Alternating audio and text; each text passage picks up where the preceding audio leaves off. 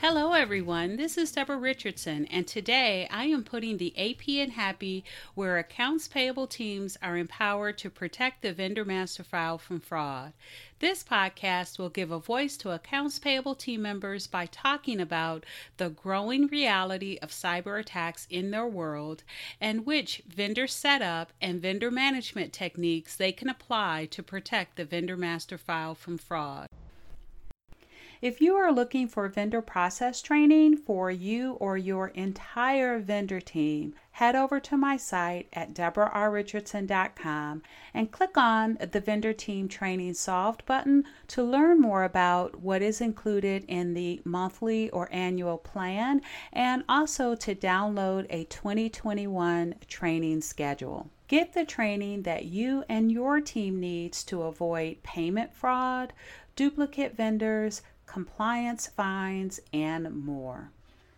So remember back in March of 2020 when most AP teams packed up abruptly and went to work from home? Well, here are the FBI stats about what effect that chaotic time had on business email compromise and what the FBI says you should do if you are a victim. Keep listening.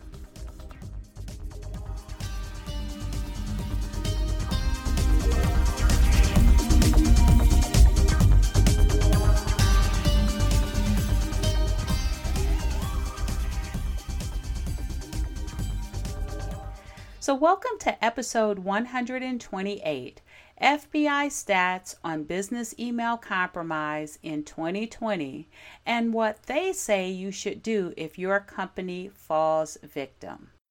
The FBI Internet Crime Complaint Center, IC3, has been tracking reported incidents of cybercrime since 2000, and each year they release a report identifying cybercrime statistics and trends for the previous year. Now, if anyone has attended any of my webinars, I actually do have two slides related to fraud, and one of them is the FBI IC3 report from 2019. So I was very excited to be able to update that slide for future webinars, actually doing one next week at the time of the recording of this podcast. And I have updated it to include now the 2020 Internet Crime Report. Now, as you can imagine, there are very interesting results related to business email compromise given the COVID-19 impact of 2020. But before we get into that, I want to first kind of talk about the FBI Internet Crime Complaint Center, or IC3, in case you haven't heard of it before. So it's formerly known as the Internet Fraud Complaint Center. Maybe you've heard of that. They changed their name in 2003. So they've been around since 2000. They changed their name in 2003 from the Internet Fraud Complaint Center to the FBI Internet Crime Complaint Center, or IC3. Now, according to their website, their mission is to provide the public with a reliable and convenient reporting mechanism to submit information to the FBI concerning suspected internet facilitated criminal activity and to develop effective alliances with law enforcement and industry partners. Information is analyzed and disseminated for investigative and intelligence purposes to law enforcement and for public awareness. Now, they handle cybercrime, online fraud matters, including intellectual property rights, IPR, those matters, computer intrusions or hacking, online extortion, international money laundering, identity theft, as well as many other internet facilitated crimes. And I do see that they do work with They either work with other international agencies such as Interpol, or they take reported incidents of international fraud, online fraud, because if you take a look at the report, we won't go over it here, but if you take a look at the report, you'll see that they have a map of incidents across the world that shows the incidents or fraud incidents in other countries. And by the way, the EU, or United Kingdom, I should say, the United Kingdom is number one. I think they have 216,000 complaints for 2020 that were reported, whereas the other countries were in either the 5 digits or maybe even the 4 digits as far as the number of complaints. So the United Kingdom far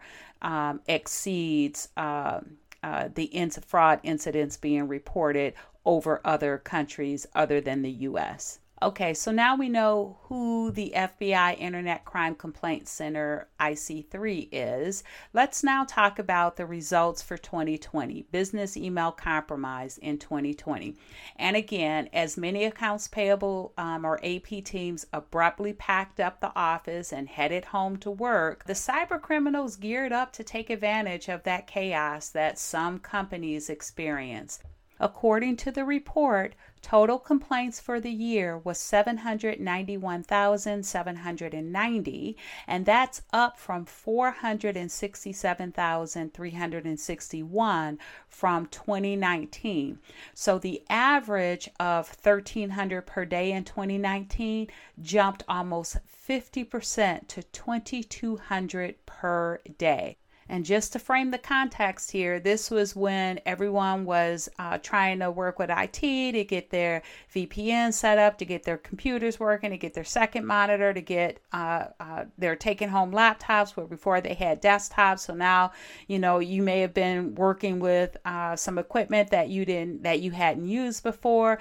And so there was a lot of chaos. And yes, the complaints for the year showed that incidents rose 50%. And also keep in mind, that's just what was reported. How many people did not report? So it is important to report your incidents.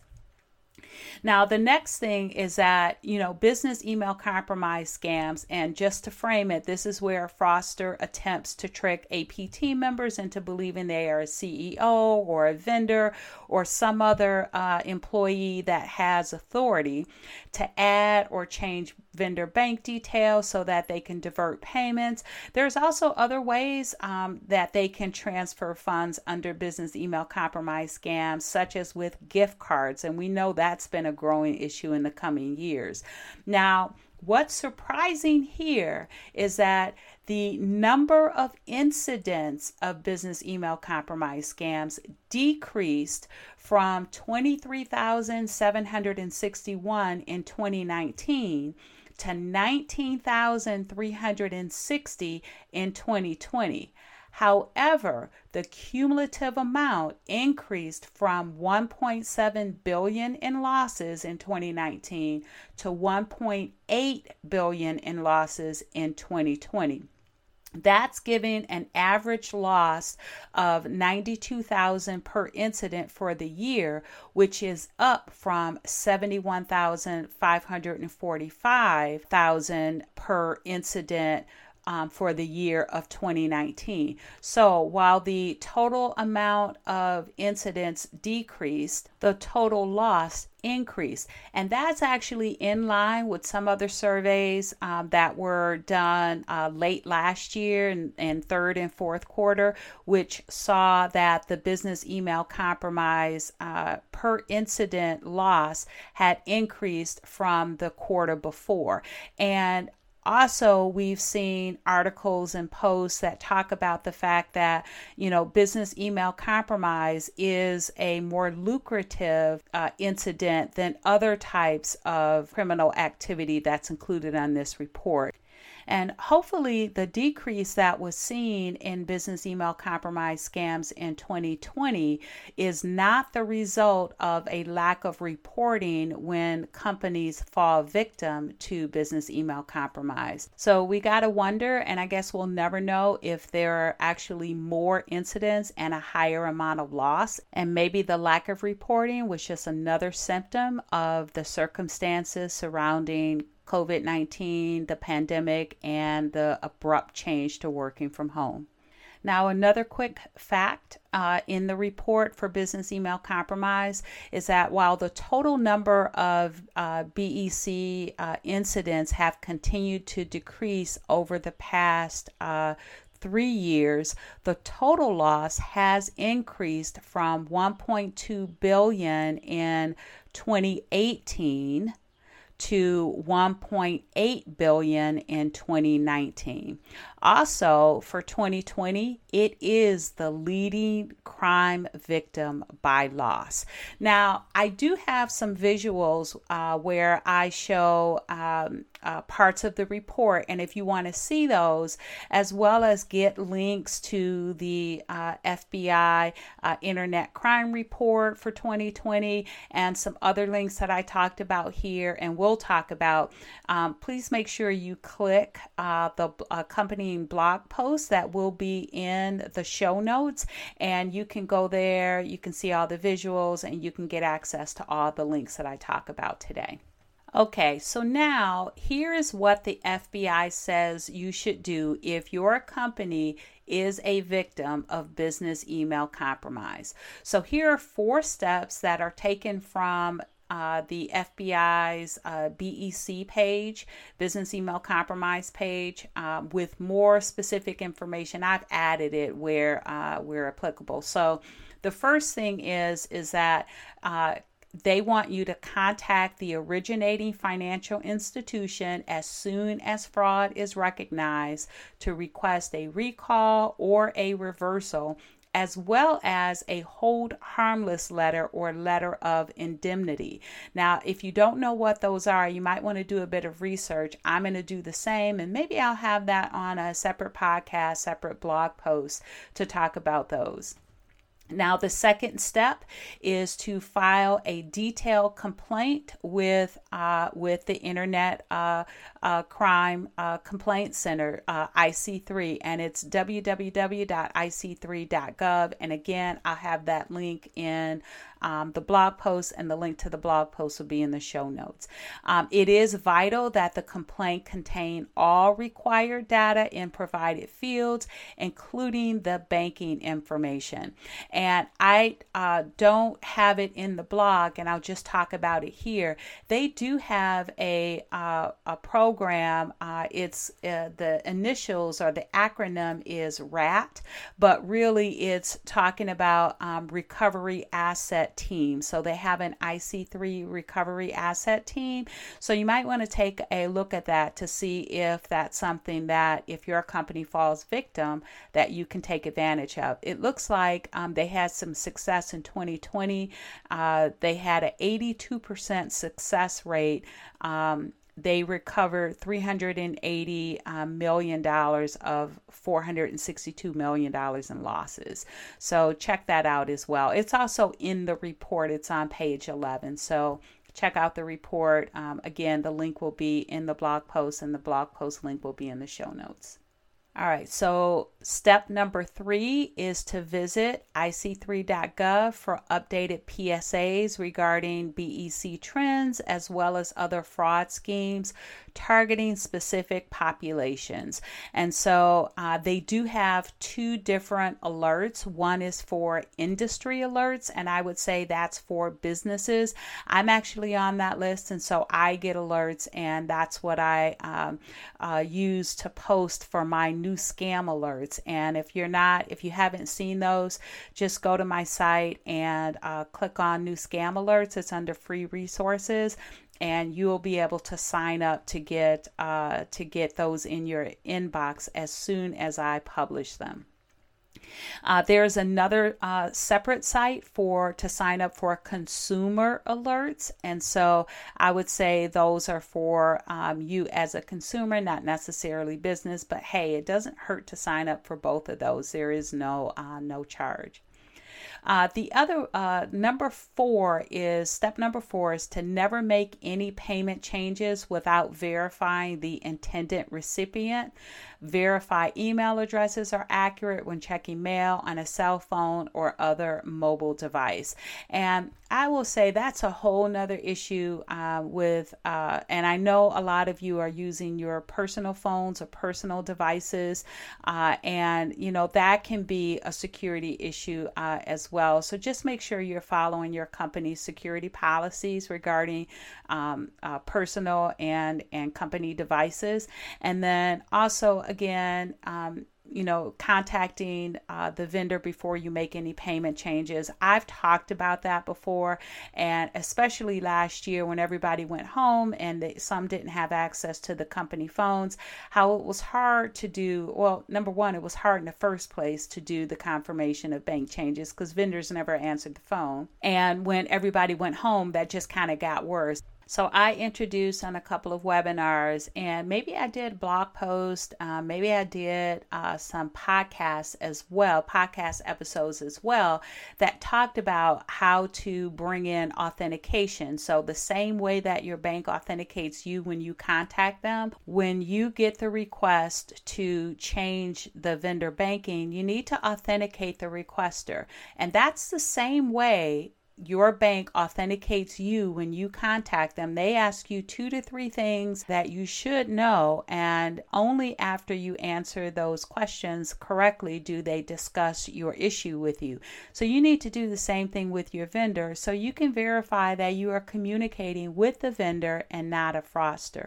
Further, you can require authenticating data on the documents that you receive to update banking information. So for example, my recommendation is to always require a company branded ACH form. That way you can ask for what you need in order to make the change. And if there is a banking change, you can require on the form that they create or that they give you the existing banking details that's on the vendor record in order to change those banking details. Now, if you'd like more detailed steps and information on that authentication, I will put a link to the on-demand webinar. It's called Protecting Vendor Bank Details When Changes Are Received Via Email Beyond the Phone Call, and I'll put a link to that webinar in the blog post, so you'll link to it from the show notes. And while you're looking at that webinar, check out my other webinars. I do have quite a few. They're all on demand. Most of them are on YouTube, and when they're on YouTube, I have them set up or separated within the webinar itself. I have timestamps so you can jump around to what you need. I have another one called Don't Pay Cybercriminals, Validate Domestic and International Bank Accounts, Actively Protect Your Payments. That might be another good one that you can take a look at to see if you can validate your bank account ownership, which is trending really huge now because of business email compromise. Okay, so I want to wrap this up by telling you where to go if your company falls victim to business email compromise. So if you go to ic3.gov, and you can put the HTTPS www.ic3.gov in your address bar, and it will bring you to the Internet Crime Complaint Center, and there's a menu item called BEC. If you click on that, it'll talk about business email compromise, and it will have a little red button there for you to file a BEC complaint. You can also go directly to BEC or go directly to that page by going to https://www.ic3.gov/home/BEC. Or you can just follow the link to the blog in the show notes, and I will have a link within the blog post to file a BEC complaint. Even if you don't need it now, hopefully you don't, go ahead and bookmark that page in case your company ever does fall victim. You can go ahead and report it. So thanks everyone. I hope you enjoyed the 128th episode of the Putting the AP in Happy podcast, where accounts payable teams are empowered to protect the vendor master file from fraud. Don't forget to check the show notes for the links mentioned in the podcast. If you enjoyed this episode, consider subscribing and writing a review of my podcast on the platform that you use to listen. Stay happy.